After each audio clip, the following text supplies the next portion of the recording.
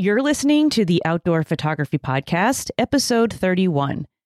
Today, we're sitting down with David Hunter from Fresno, California, to talk about his experiences being an artist in residence for several national parks, using photography as a way to contribute to local conservation projects, the challenges of doing photography in caves, and a whole lot more.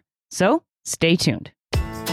Hi, I'm Brenda Petrella, the creator of Outdoor Photography School. Join me as I sit down with top landscape and nature photographers and outdoor industry experts to chat about creativity, composition, photography tips and techniques, essential gear, safety in the outdoors, respect for nature, and so much more. Tune in every week to learn how to create compelling and impactful images while exploring and enjoying the natural world. Welcome to the Outdoor Photography Podcast.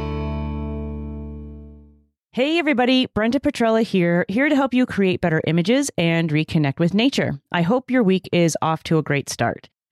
Before we dive into today's interview, I just wanted to let you know that the winners of the Natural Landscape Photography Awards were announced yesterday, November 1st. So if you want to check out the incredible winning images, just go to naturallandscapeawards.com. And congratulations to all of the winners and to the organizers and judges for creating a platform that showcases deep connections to natural landscapes. The organizers are now in the process of developing a fine art book of the top photographs alongside essays from the photographers, so keep on the lookout for that and any announcements for next year's competition. Alrighty, I'm excited to bring you today's guest, David Hunter. David was recommended to me by Bree Stockwell, who we had on the podcast in episode 29. So let me give you a brief background on David before we go ahead and roll the interview. David Hunter is a former photojournalist turned landscape and nature photographer that moonlights during the day as an elementary school teacher. David has photographed special projects for several national parks, including biological sky islands in Yosemite, caves in Sequoia National Park, and 2 BioBlitz surveys in Great Basin National Park. He has also done contract work for the Bureau of Land Management and the California Department of Fish and Wildlife, documenting endangered and threatened species. In 2017, David was selected as the first artist in residence for the Sierra Foothill Conservancy, documenting their preserves and conservation easements over a year in the foothills of the Sierra Nevada mountains. A year later, David was recruited by the San Joaquin River Parkway and Conservation Trust for another year-long artist in residency program documenting protected properties along the San Joaquin River Valley. Also in 2018, David was chosen as the artist in residence for Bighorn Canyon National Recreation Area, which is part of the national parks in north central Wyoming. Then in 2019, David was selected as the first photographer in residence for Craters of the Moon National Monument in south central Idaho. David worked closely with the park to capture intimate portraits of the vast volcanic landscapes. And then most recently in 2021, David was selected as the night sky artist for Capitol Reef National Park in Utah. He spent a month documenting the interaction between the park's amazing geology and the night sky. A significant portion of David's work is centered on awareness and preservation of the natural and cultural environment. He strongly believes it is his responsibility to use photography and education to promote stewardship of the land and awareness of its cultural and natural history. And so, without further ado, please enjoy my wide-ranging conversation with David Hunter. David, welcome to the Outdoor Photography Podcast. Thank you so much for being here today. Well, thank you. I appreciate being invited. Yeah, absolutely. So I've already given the listeners your bio in the introduction, but to start off, I was wondering if you could take us back in time a little bit and tell us about how you made your transition from photojournalism into landscape photography. More so I delayed college, and that was because I didn't think I was going to college. And so I wound up working as a photojournalist instead. And the funny part about that was I wound up going to college part-time using some of my photojournalism skills to basically trade for classes. Oh, interesting.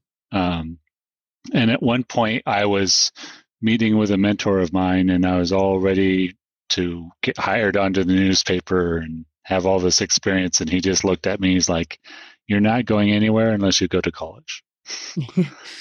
Yeah. And I was like, "Well, where would you find a photojournalism program?" And he's like, "Well, I went to Fresno State and I really enjoyed it, and that's where I would go." So I started looking into it and moved from Reno, Nevada to Fresno, California. Started in the photojournalism program. And after the first semester, realized that I was not going to want to be in photojournalism the rest of my life, and it wasn't going to work for a family as far as the work schedule and stuff. Yeah. So I transitioned to teaching, which I'd already been doing on the side for many years in different aspects. And with that, my photography just went with me. I mean, I just kind of moved it from photojournalism to other types of photography. I actually started out doing a lot of bird photography, and quickly learned that my 600 millimeter manual focus lens was not going to cut it for the kind of bird photography I wanted to do. It was good for still birds, but it wasn't good for anything moving. Right. And so then I transitioned to macro photography. And the fun part about that was that I quickly figured out that there was a lot of concentration at the time of like endangered species and different things like that. But like all the really cool endangered species like the kit fox and other focus species already had their own photographers. Okay. And so I figured out that the scientists who were studying endangered insects and invertebrates were not getting the photography love. And so I was able to connect with them and photographed endangered insects and invertebrates for a while, including going into caves. Nice. Photographing in caves. Did that for a few years. Worked with BLM quite a bit, photographing different endemic species in different locations. And again, all small stuff because they just, they didn't know the big time photographers to do that. Right. And then eventually just kind of morphed into the landscape stuff. So interesting. Yeah. So with your background in photojournalism a little bit, do you have sort of an approach that you take to storytelling when you're creating your landscape images? Do you have a storyline in mind when you're going out in the field? I don't always have the story in mind, but what I realized the other day, I was listening to your interview with Jennifer Renrick, and she's talking about the projects. Yeah. And it suddenly hit me, kind of like hitting a wall, I think, that I really enjoy projects, but I think it was my photojournalism background that pushes me in the sense that I enjoy projects the most if they're assigned. Yeah. And it doesn't have to be like a formal somebody calling me as an assignment, but it really helps if I have some kind of mission goal. So for instance, photographing a species that's never been photographed, or going to a national park and doing an artist residency, that's kind of like an assignment. Right. And then my creativity starts firing in all directions and I really get into it. And I've taken lots of pictures in different places of just single subjects and tried to make them into projects, and they've been okay, but it feels, I don't know, for some reason my creativity just sparks more when it comes in an assignment type form. And I think that's related to my photojournalism days. Like, yeah, you're sent there and you walk into this, sometimes the situation semi-blind, and you've got to figure out all the aspects of like, how do I tell this story given these conditions, kind of thing. Right. So we'll talk a lot about your artist in residency experiences, but do you often get like a storyline that you're supposed to do when you go onto these projects, or is it just like, here's the area, find the most interesting thing to say about it, or are there, specific conservation stories that these different organizations want you to tell? So I've done two local residencies for conservation or conservancies. One was the Sierra Foothill Conservancy near me, and then the other was the San Joaquin River Parkway. And both of them had conservancy missions, and I was to feature their properties and kind of tell the story of like help people connect to these locations because they're conservancies, not the general public doesn't get to just walk onto the properties all the time.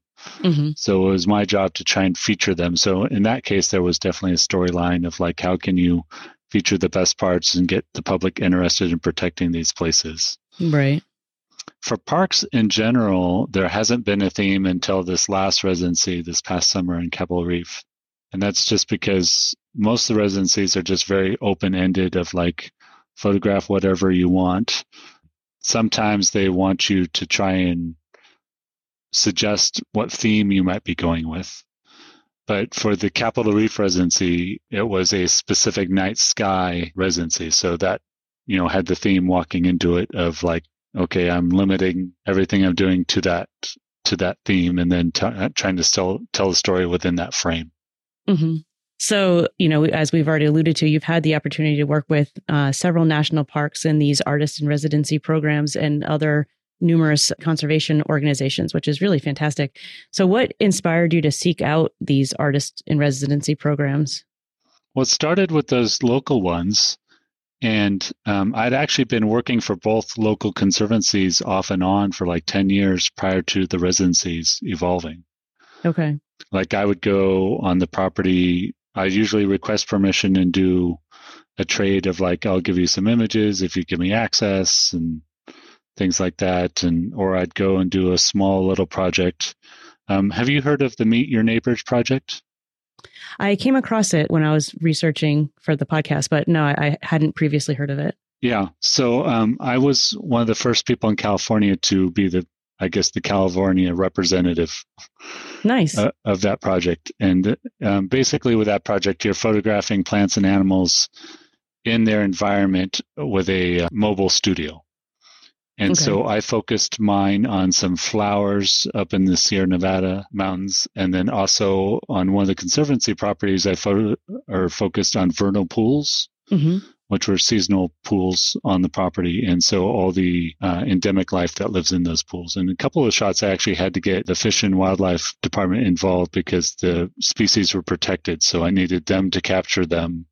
I photographed them in the mobile studio and then put them back, because I wasn't permitted to handle such a thing. Right. That makes sense. And so this was to raise awareness around local species and that sort of thing to the general public. Yep. Yeah. And so I'd been doing projects like that for both conservancies off and on for several years. And then one day when I was talking to the Sierra Foothill Conservancy, they're like, well, what do you think about an artist in residence? And the idea had never occurred to me. And I was like, no, that's perfect.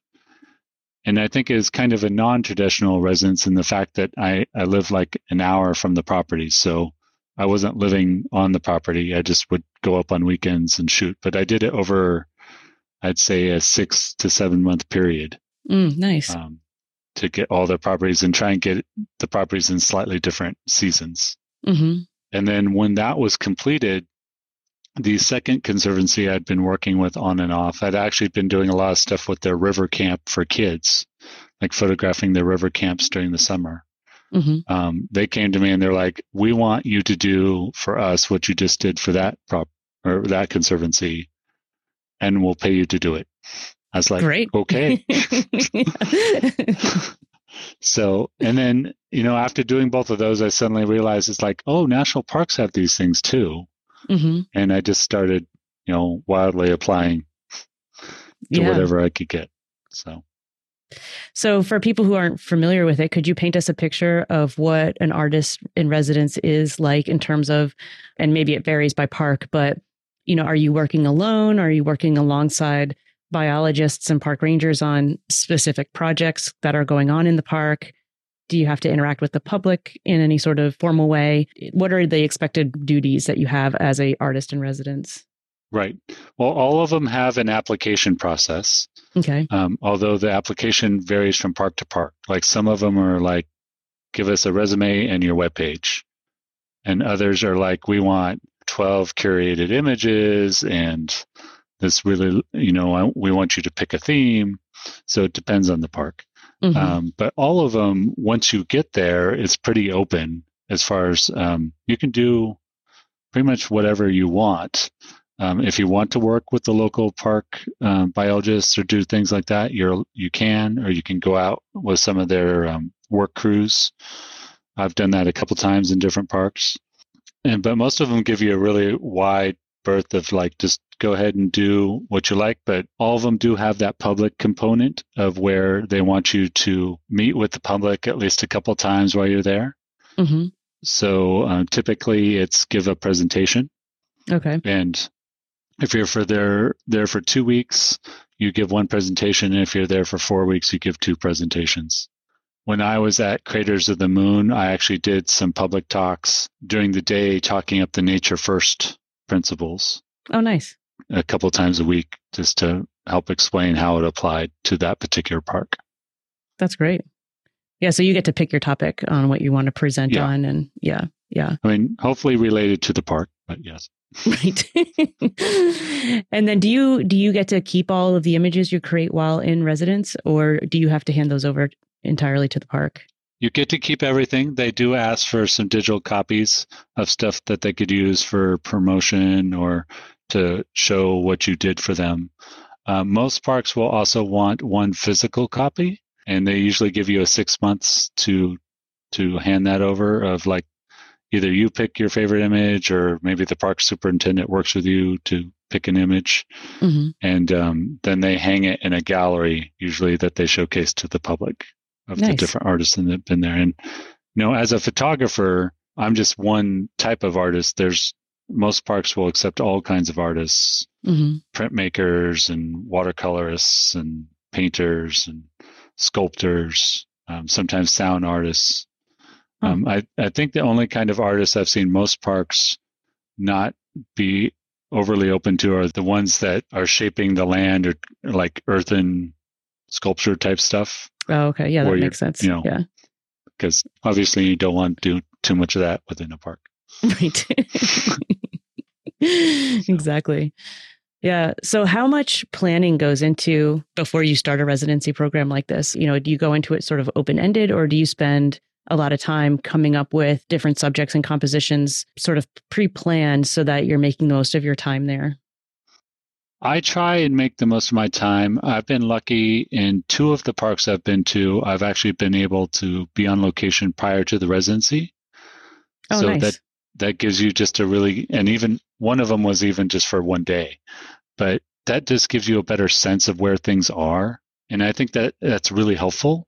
And then I spend a lot of time on Google Earth flying around, checking different locations. I'm not planning specific shots per se, but I am getting orientated with the park geology, the features, where's the sun rising, where's the sun setting during the time I'll be there. In this last residency that was focused on night sky, I had to do a lot more planning in the sense of like, where's the Milky Way rising? Where are the different features of the night sky and how do they line up with different park features? Yeah, my theme for that one was trying to line up the geology of the park with the sky. Nice. So are you using programs like Photopills or Photographer's Ephemeris or something like that? Yeah, mostly Photopills, a little bit Ephemeris, and then a lot of Google Earth. And I think that really helped me in the sense that once I got on location, I was actually a lot more relaxed. Yeah. And didn't have to worry about where things were at, because if I suddenly thought, oh, I want to shoot the moon and I know it's setting in this direction, I knew which way to go and what park features to line it up with. Like I wasn't scrambling. Right. Because it's like I knew what features in the park face that direction, and then I knew what general direction to head to get those things. Right. And so it was really sort of weather was the only thing you really had to worry about. Right. So I was hoping that you'd share a little bit about 2 of your other projects. One was of the biological sky islands in Yosemite, and the other one was photographing caves in the Sequoia National Park. And neither of these are subjects that people would normally think of first when you hear Yosemite or Sequoia National Park. Right. So I was wondering, could you explain what biological sky islands are for people who might not be familiar, and what was your role in that project? So that was a project I talked myself onto as opposed to into.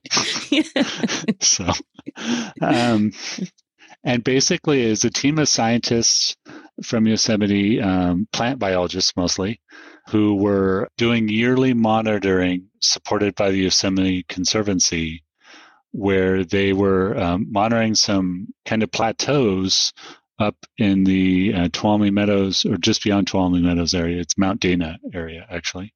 Mm-hmm. And the plateaus are very high in elevation. And so you just get unique and endemic plant species that grow in that area. So what they were doing is they were going up and measuring off grids. Previously, they had everything GPSed. And then they were documenting over several years the number of plants within the grid and then the variety of plants in the grid and so on. And then they had these grids set up or marked off for different parts of the mountain. So we would do one grid, and then an hour later we'd hike up to the next grid. And some of them were at the very top of the mountain. So I got to go up and just hang out with them basically and document their work. So you were mostly taking pictures of the plants, or were you taking pictures of them studying the plants? So it was more about their project. It was both. Yeah. It was documenting the work on the mountain or in these regions. And then, so one was called the Dana Plateau, and the others were in and around Mount Dana, which is right before Tioga Pass drops down onto the eastern side of the Sierras. I actually want to go back now and shoot some like night sky, because from the top of Mount Dana, you've got some very nice views of Mono Lake. And that whole eastern side. So it just takes a little while to get up there. So mostly them and their work. But as you know, along those photojournalism lines of telling the whole story of, like, I was also photographing some of the plants. I will say the hardest part about that project was I was with a plant biologist who was very particular about the way I depicted her plants. And it can be very difficult to please somebody like that when you're, I mean, you're looking at it and you're like, okay, it's a grass, right? And you're trying to photograph it. She's like, but you need to get it from this angle, and I want to accentuate these features. And it's like, I did my best, but I don't know if I pleased her totally. As that's getting hard. all I did a great job of documenting what they're doing. I don't know if I got all the plant portraits the way she wanted them. But So was the photography for them, for the plant biologists, and so like was this for their research publications, just to give them and documentation. I see. And I think I actually got if I remember correctly, I think the Sierra Conservancy gave me part of a grant to help do it. Oh, that's nice. That's great. It's been a while, so I can't remember the exact fundamentals, but somehow I talked myself I talked them into paying me just a little bit to go do it. So, which is always a bonus. Right. So. And so the other one was caves in Sequoia. And so what are some of the technical challenges that you found in doing photography inside caves?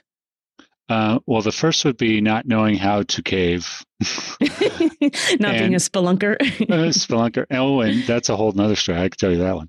Yeah, that'd be great. So not just the caving aspect, but not knowing the ropes aspect, because some of these caves require rope work. Oh, interesting. And so you need to know. So I actually had to do some training on ropes to just have the fundamentals, because in a few of the caves, you had to drop down 50 feet or something by rope and climb back up. Wow. In the dark. Yeah. And so that actually got me involved in the whole caving community for about 5 years. Oh, wow. Which is very active in this area because of Sequoia. Sequoia has a lot of caves that most people don't know about. And California's longest cave is actually in Sequoia National Park. Technically it's between Kings Canyon and Sequoia, but is in the park. And it's over 5 miles of passage, but it's not continuous passage. It's, different levels of passage. Okay. And the fascinating part about that is they've actually had a research cabin that's been located next to the cave that they've been using to study it for the last 50 years. But it's just outside the window of of historic. So there's been arguments for many years over whether the cabin should stay or not because it's not historic, but it's used for research, things like if we wait long enough, it'll be historic. Right. And so hanging out with the cavers in the caving community, I quickly learned that spelunking is something you do as a hobby. And cavers are the ones who rescue spelunkers. Oh, interesting. Okay, that's good to know. So spelunkers are the guys who come across a cave and it's like, oh, let's go look at this. Right. Cavers are the ones who go in there with like the full body suits and a plan. Right. And they know what they're doing. Yeah. and they always carry 3 sources of light. Interesting. That makes sense. Yeah. So, but obviously keeping the equipment clean and dry. Yeah. So is it really wet inside? I've never actually spent time in caves. So it depends on the cave. A lot of caves are dry. Okay. Some caves are wet where you're traveling through water or other areas to, wetter areas to get through. I actually was able to use that experience and got paid by Great Basin National Park to document in some of their caves. Oh, nice. And one of those caves was extremely muddy, and that was the first time I'd worked in that condition. Mm-hmm. But I had a container that I would bring the gear in with to protect it. And here's the really fascinating part, and it's another little caver thing that goes on that's very strange. Cavers are very proud of how they can twist and turn and squeeze their bodies through very unnatural positions to get into places. And I kid you not, one of the favorite caver games at Christmas time is to take a coat hanger made out of wire, open it up a bit without cutting it, and to pass your entire body through this hanger. Oh my gosh. So, and if you're really talented. So because of that, I had the gear in this, I guess it's like a raw pharmaceutical container that was a tub that was 1 foot deep and 1 foot wide and then had a hard top. So it was hard sides. And then I would pad the gear inside. And so that would be my waterproof, dustproof container that I'd bring the gear in with. Once I got to whatever I was photographing, I'd take things out, photograph, put it all back in carefully, put it back in my backpack. I see. And so being on these different expeditions with the cavers, I got to a cave one point and my container would not fit through the passage. Oh, no. You can and I told yourself, them, I was like, if my container doesn't fit, I'm not going. Right. Because I'm not into caving for the thrill of squeezing my body through really tight spaces.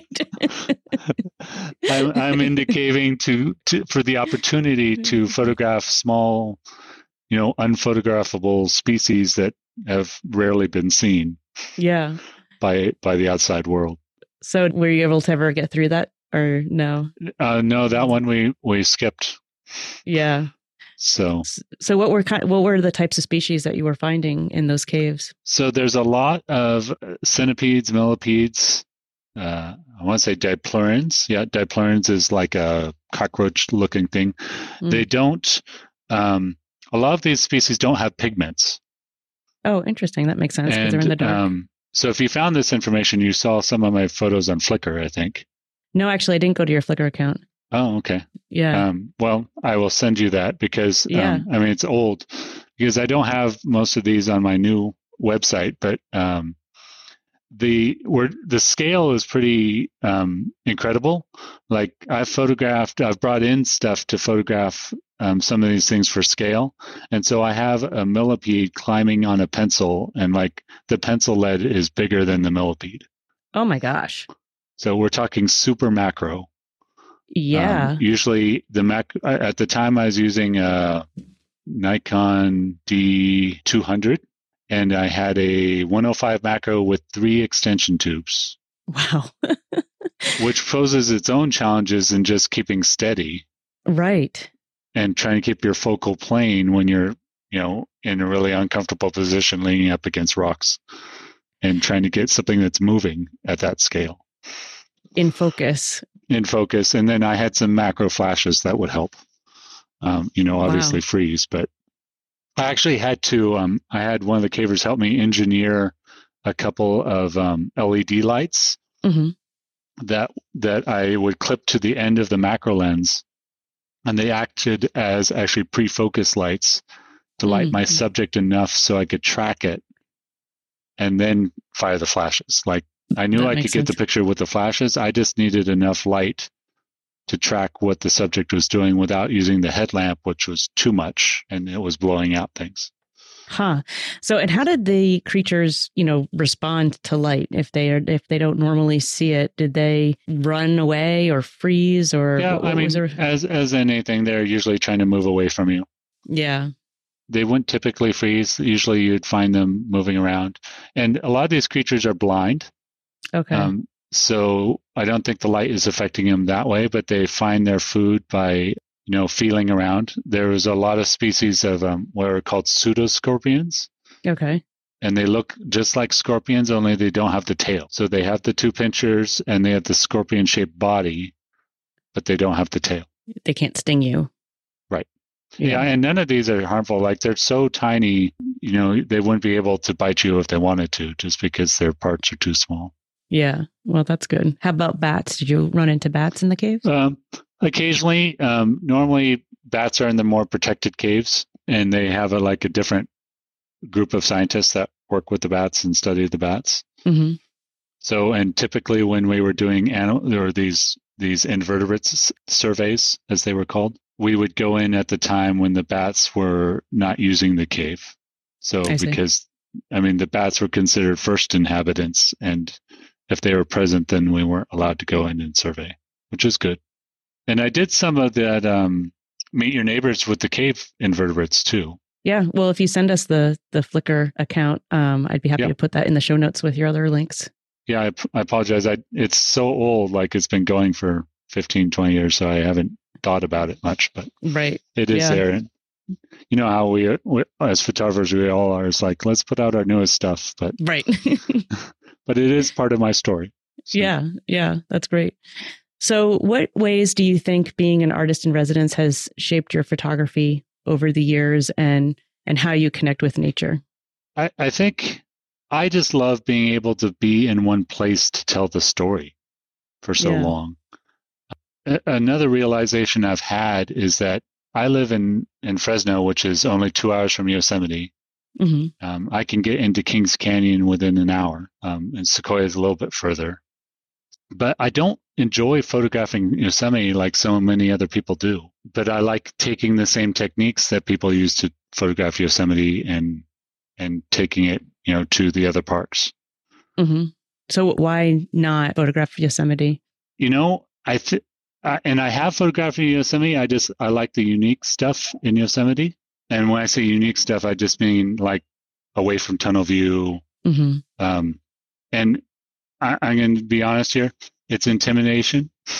Like Michael Fry and William Neal. And it's like, I am just intimidated to try and stand at tunnel view and get the shots they get. Right. Yeah.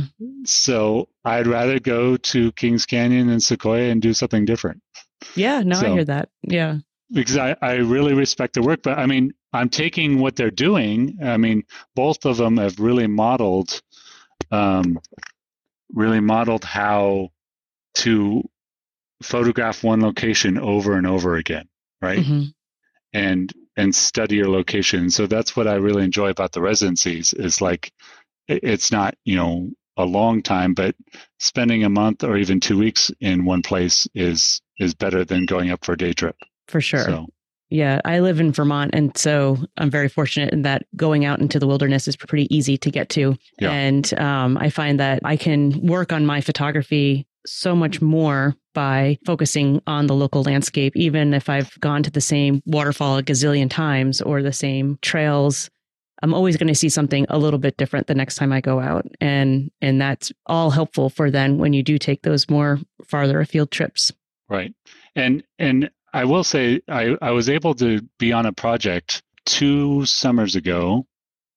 I had a friend who had photographed once before. Are you familiar with the diving board in Yosemite? It's right next to Half Dome. I've actually never been to Yosemite. Okay. Yeah. So it's not easy to get to. It's like a 6-hour hike. Mm-hmm. And it's right on the edge. It overlooks the valley. So we're talking like 2,000 feet vertical drop off the edge. Woo. But he had a picture of his tent set up next to Half Dome at night with the Milky Way arching over Half Dome. Wow. And this is the opposite side of the cable. So it's actually the side of Half Dome that faces Glacier Point. Okay. And so he was going back. And I was like, hey, I really want to go with you because I want to be up in that location. It's something unique. Not everybody can go there. It's certainly not tunnel view because you need to, have some skills to get up there. And he's like, well, I'm doing that my second day, but my first day I'm doing this project, and do you want to tag along for that? And I need somebody to hike with. And I was like, oh, sure. And I convinced him to bring me, not knowing what I was talking myself into. And it turns out that him and two other friends were hired by a guy who was climbing Half Dome for his 50th birthday.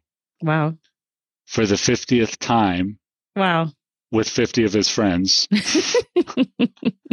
And they were hired to time-lapse the thing. Oh, what fun. So they all took different positions around Yosemite on different mountains, and we got the position that was across, like kind of behind Half Dome, that was like 11 miles off trail. Wow. Okay. We started at Glacier Point, but I think the first few miles were on trail, and then we had to go off trail the rest of it, which was tough. Yeah. I think it took us 11 hours of hiking, and we finally got to our location right before sunset, which is when we were supposed to start filming. Wow. I was just the tag along. And I got a photo from that location that I love, and it's unique to Yosemite, and I love about Yosemite, but it's something unique for me where, not a lot of people have. Right. So, and then the next day we were crazy enough to then descend near where our location was, like down a 45-degree steep hill with 70-pound packs.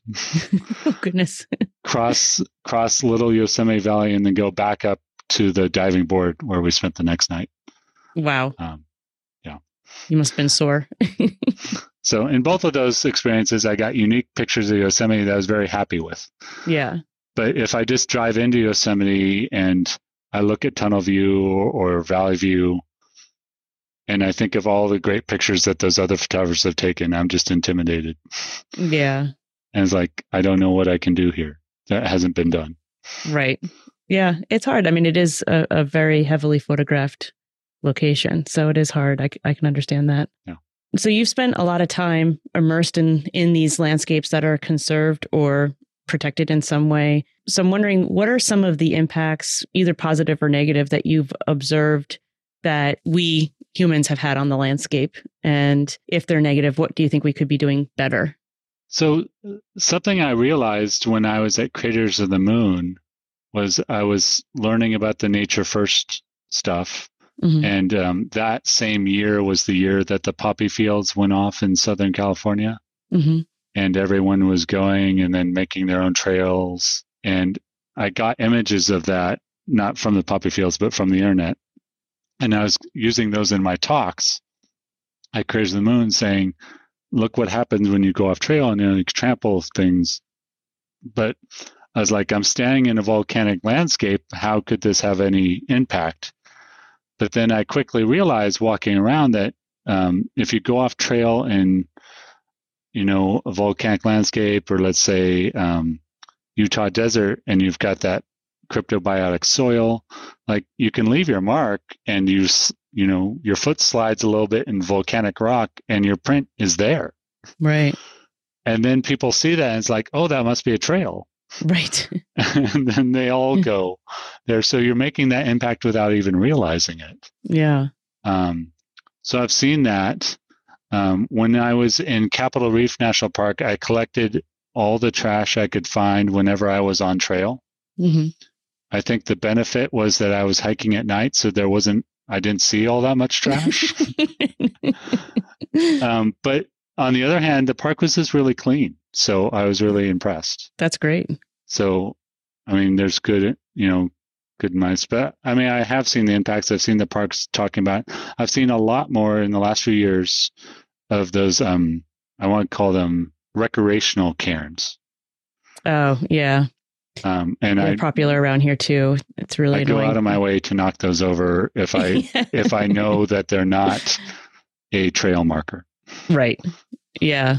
Yeah. I don't know what started that trend, but I have seen it grow around here too, especially in rivers and waterfalls and streams that I've photographed over the years. Now, if I go back, you'll see all these series of little cairns everywhere. And it's like, well, these weren't here before. Like, and you don't need a cairn in the middle of a river or a stream.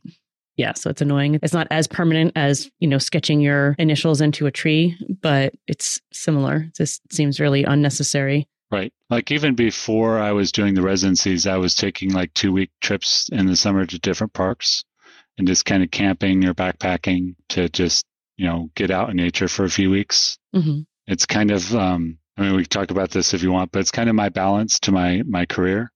Yeah. So tell us more. I know you're a kindergarten teacher. Yes. So tell us how it balances out for you. Well, the funny thing is that both aspects, being a kindergarten teacher and then being a photographer, takes a lot of creativity and kind of being on your toes and rapidly adapting to different situations. Yeah. But I do find that as a teacher, there's definitely times where my creativity is firing and I'm going strong. But as I start to get burnt out a little, I will go take a photography trip and that revives me. Where during the summer, I get photography intensive. And I ended my residency in Capitol Reef in mid-July. And I have not picked up my camera since I got back because I got into the school mode. Right. And I just haven't had that desire. I'm starting to get that photography itch again. Yeah. I think I'll scratch it in December. But they really balance me as far as if one is starting to drain me, I get revived by the other and vice versa. Yeah, that's great. So even though they're both creative endeavors, do you think that they're using different parts of your brain, or is one more introspective and the other one is more sort of external to you? Well, and I would definitely say that one is more introverted and one is more extroverted. Right. Yeah. Because, as the teacher, I have to always be on and entertaining kids and getting their attention and thinking of creative ways to keep their attention. Right. My kids are 4 when they come to me and they turn 5 by December. And so, they're young. And when you've got 14 of them, 14 4-year-olds, it's a lot of energy. It sure is. Yeah. And I have 1 2.5-year-old. So I can't imagine having 14 with that level of energy. Right. Yeah. And I guess also it's, they're both creative practices, but one, you're being on and creative for someone else, your children in your class, versus being creative in your own right. In, whatever is inspiring you in that moment to be creative through your photography. It's sort of different. Right. And I'd say that one of it requires creativity that's concrete and the other is creativity that's more abstract. Because when you're trying to compose a landscape photo, it's not necessarily you're composing an abstract scene, but you're thinking in the abstract of like, what elements do I want here and things like that, where in the classroom, I'm constantly trying to like, how do I get this kid to engage? Right. Like, what can I do in the next few minutes that's going to get this kid engaged? Yeah. What voice can I use? What silly thing can I say? Right? Right. Yeah. So is there any call to action that you would want an aspiring landscape or nature photographer to take to contribute to the natural world in a better way? I'd say pay attention to your surroundings. Sort of like the nature first principles of like know where you're going and what is possible there. Some parks allow light painting, some don't. For the night photography aspect, know when it's okay to go off trail or not. And, obviously it's not worth the photograph if you're damaging the environment. Right. And I mean, even from my cave days of like, so many of us just don't realize how small the world is around us that you could be impacting by moving the slightest thing. Right. Yeah. I mean, I've been in caves where it's the only known cave in the world that this species exists, and it just lives in this one location, right? Yeah. So I misplaced my knee into the mud and I could be killing the last of the breeding bear or something. Right. Right. Yeah. Yeah. No, for sure. Yeah. You just got to be super cognizant of those things. So I noticed in your portfolio that you have a mix of color and black and white images. And I'm always curious to find out, what makes a photographer choose one or the other. So I was wondering, what sort of creative or technical decisions do you make when you're trying to determine whether to make an image in black and white or color? I find that rather easy because I shoot everything in color. Okay. But, I don't know. Sometimes it's just feel. There's definitely been images where I've just played around and say, I wonder how this would look in black and white. Mm-hmm.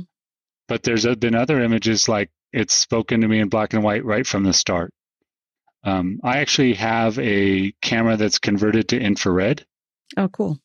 And so the interesting part about that is I hate the look of infrared color, but I like the look of infrared black and white. Yeah. Mm-hmm. So when I'm shooting my infrared camera, it doesn't look anything like what the end product's going to be because it's a totally red screen.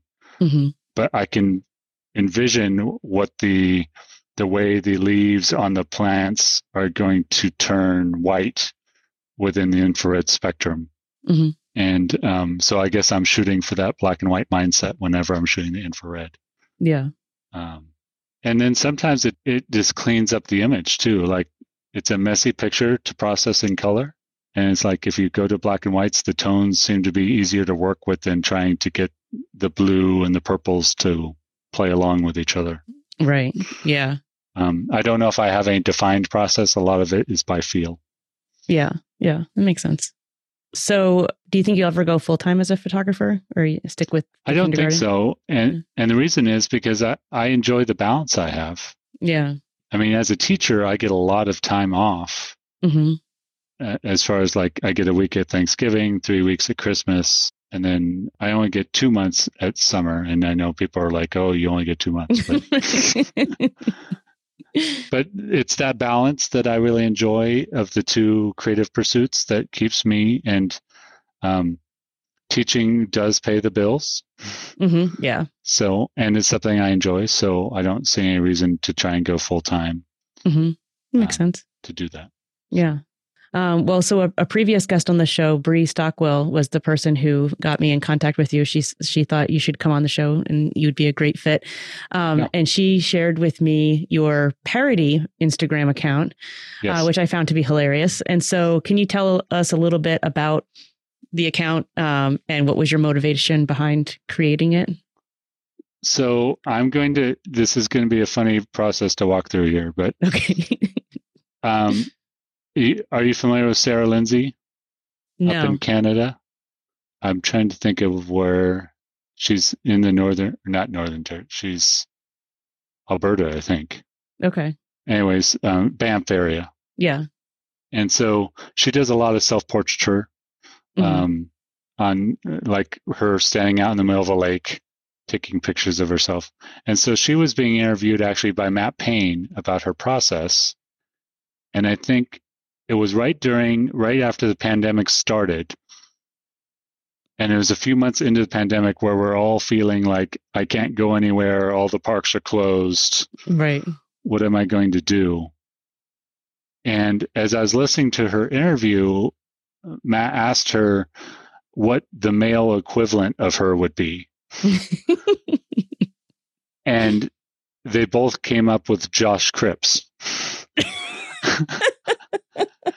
And so when I thought of Josh Cripps doing these self-portrait things, I immediately thought, well, what would be the opposite of Josh Cripps?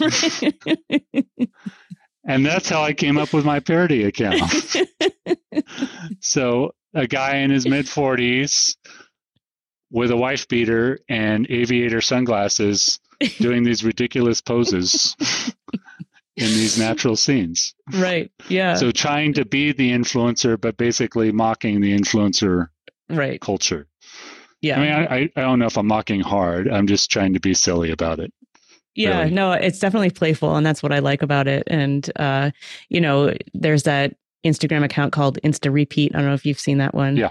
that it's just like, okay, come on, guys, like stop. We don't need another feet out of your tent overlooking a beautiful mountain range, all those things that are so typical on Instagram. Well, and that's where I thought of like, well, nobody sees, a middle-aged man in a wife beater doing these kind of very serious poses in front of the lake.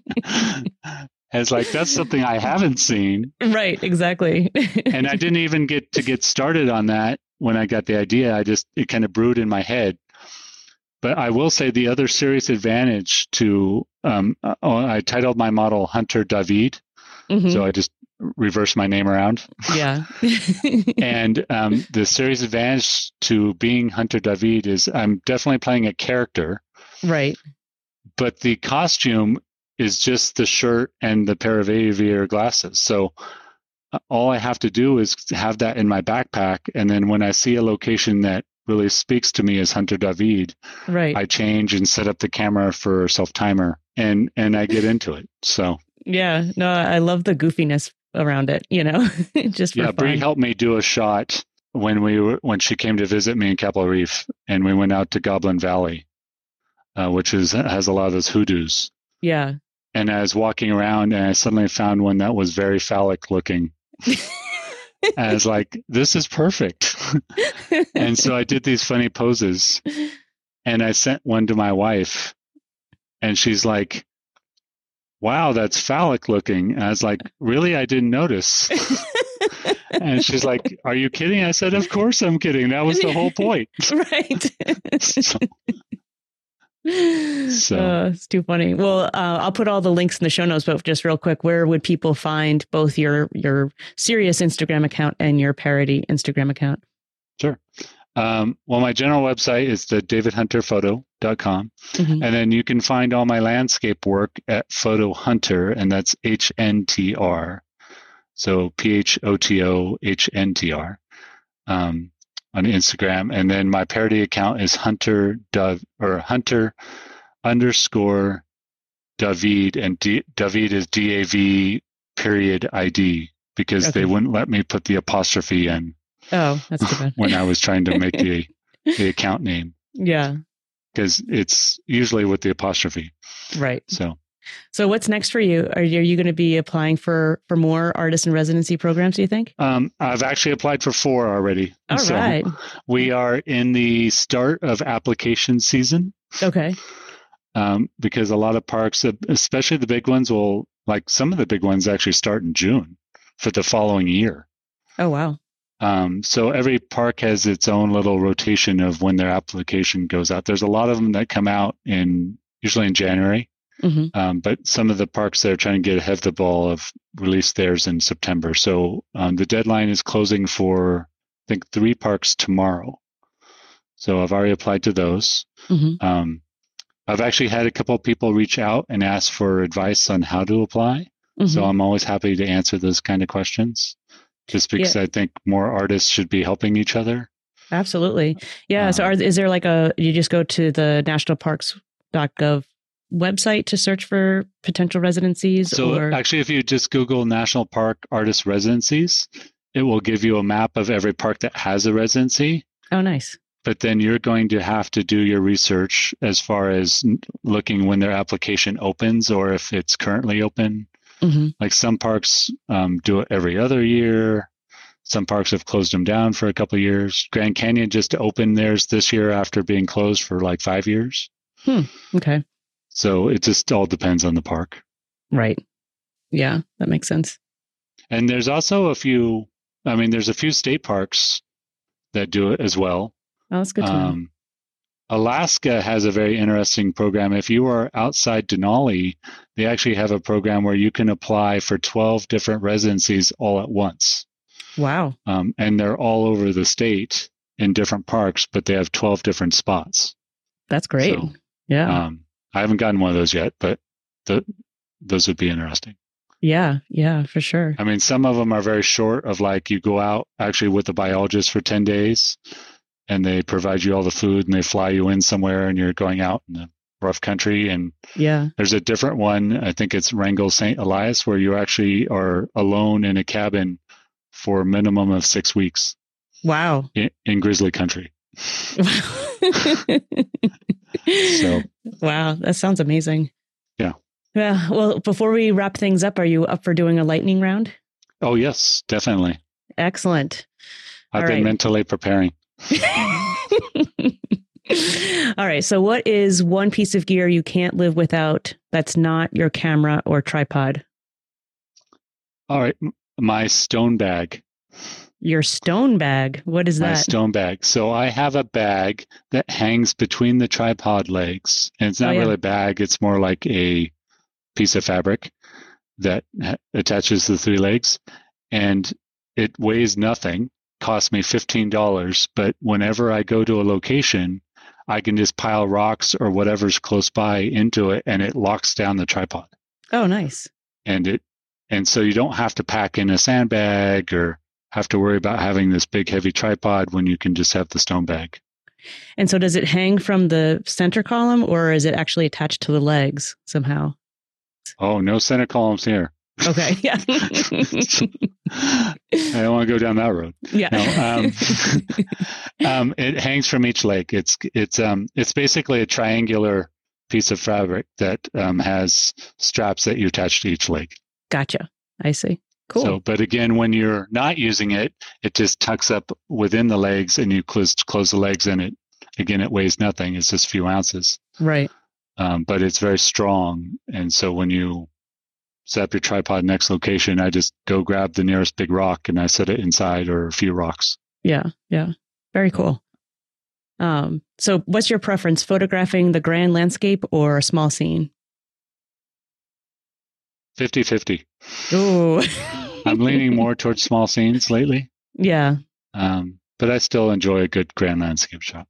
Yeah. Yeah. I hear that. So in your opinion, what's the best light to photograph in?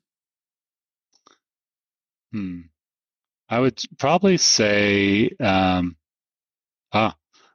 infrared, it's daylight. Yeah, that makes sense. So because you're using the sun's reflection, like the infrared reflection on the plants and different materials to help highlight them, you get this kind of glowy effect. So cool. Yeah. During the middle of the day is perfect timing for infrared photography. Excellent. If you have the opportunity to only go to one national park again, which one would you choose and why? I would probably say, I want to say probably Craters of the Moon. Yeah.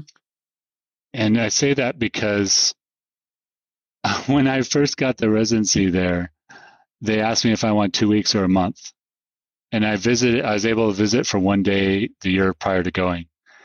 And I looked at the landscape, which is all volcanic, basically old lava flow. Mm-hmm. And it's in Idaho. And I looked at, and the first thing I said is like, I don't know if there's a month's worth of material here because it's all black rock. Right. But after spending 2 weeks, I didn't feel like I had enough time. Yeah. Like there's so much more I wanted to explore or get out and find the textures and the patterns and the different lava flows. Yeah. So. Yeah, that's cool. Yeah. Okay. So last question. What does connecting with nature mean to you? So connecting with nature for me is when I'm doing my photography out in nature, it's the grounding experience. I just feel grounded when I'm out, either just experiencing nature or trying to photograph, and I'm walking around. I'm usually alone, but sometimes it's with others as well. Mm-hmm. And just looking for those compositions, it just helps me feel connected to the earth and what I'm doing. And I just really enjoy that part of it. Yeah. Yeah. And it sounds like it's rejuvenating too for you. It is. Yeah. Yeah. Well, great. Well, thank you so much for taking the time to be on the show today. It was a really great conversation and getting to know more about you and your work. If people wanted to see your photography, why don't you give us your website again? And again, I'll put all of the links in the show notes. Sure. It's davidhunterphoto.com. And then the Instagram for my landscapes is the Photo Hunter. That's PHOTOHNTR, so no vowels in Hunter. Mm-hmm. And then my parody account is Hunter David, and that's Hunter_David with a period between the V and the I. Okay. They wouldn't allow me to do the apostrophe. Right. So. Well, excellent. Well, I hope we keep in touch, and best of luck with your residencies coming up. I hope you land one for this year. Yes. Thank you so much. All right. I hope you enjoyed that interview with David Hunter. And again, all of the links and other information mentioned today are in the show notes at outdoorphotographyschool.com/episode 31. Again, thank you, David, for coming on the show. And thank you, dear listener, for tuning in. I appreciate you, and I hope you got a lot of value out of today's episode, and maybe you'll be inspired to seek out an artist in residency somewhere. If you're enjoying the podcast, it would mean the world to me if you took a moment to rate and review it, share it with somebody else, or buy me a coffee through the link in the episode description. This works like a podcast tip jar, and it helps me cover the costs of production. And anything left over goes towards buying carrots and apples for our pet cows, Miss Bovine and Ferdinand. And they very much appreciate the treats. So thank you. Coming up on the podcast, we'll have Virginia-based fine art landscape photographer Michelle Sanz on to talk about her recent transition to freelance photography, ways to creatively connect with the landscape, how she creates dreamy and ethereal moods in her images, converting her Honda Element into a camper van of sorts, and a whole lot more. And last but not least, I'll be back here next week with a Tidbit Tuesday episode where I'll answer your submitted questions. If you have a question you'd like me to answer on a Tidbit Tuesday, just click the link in today's episode description or go to outdoorphotographyschool.com/podcast and you will be able to record your short message. And until then, get outside, my friends, and find yourself a little nature. Take care.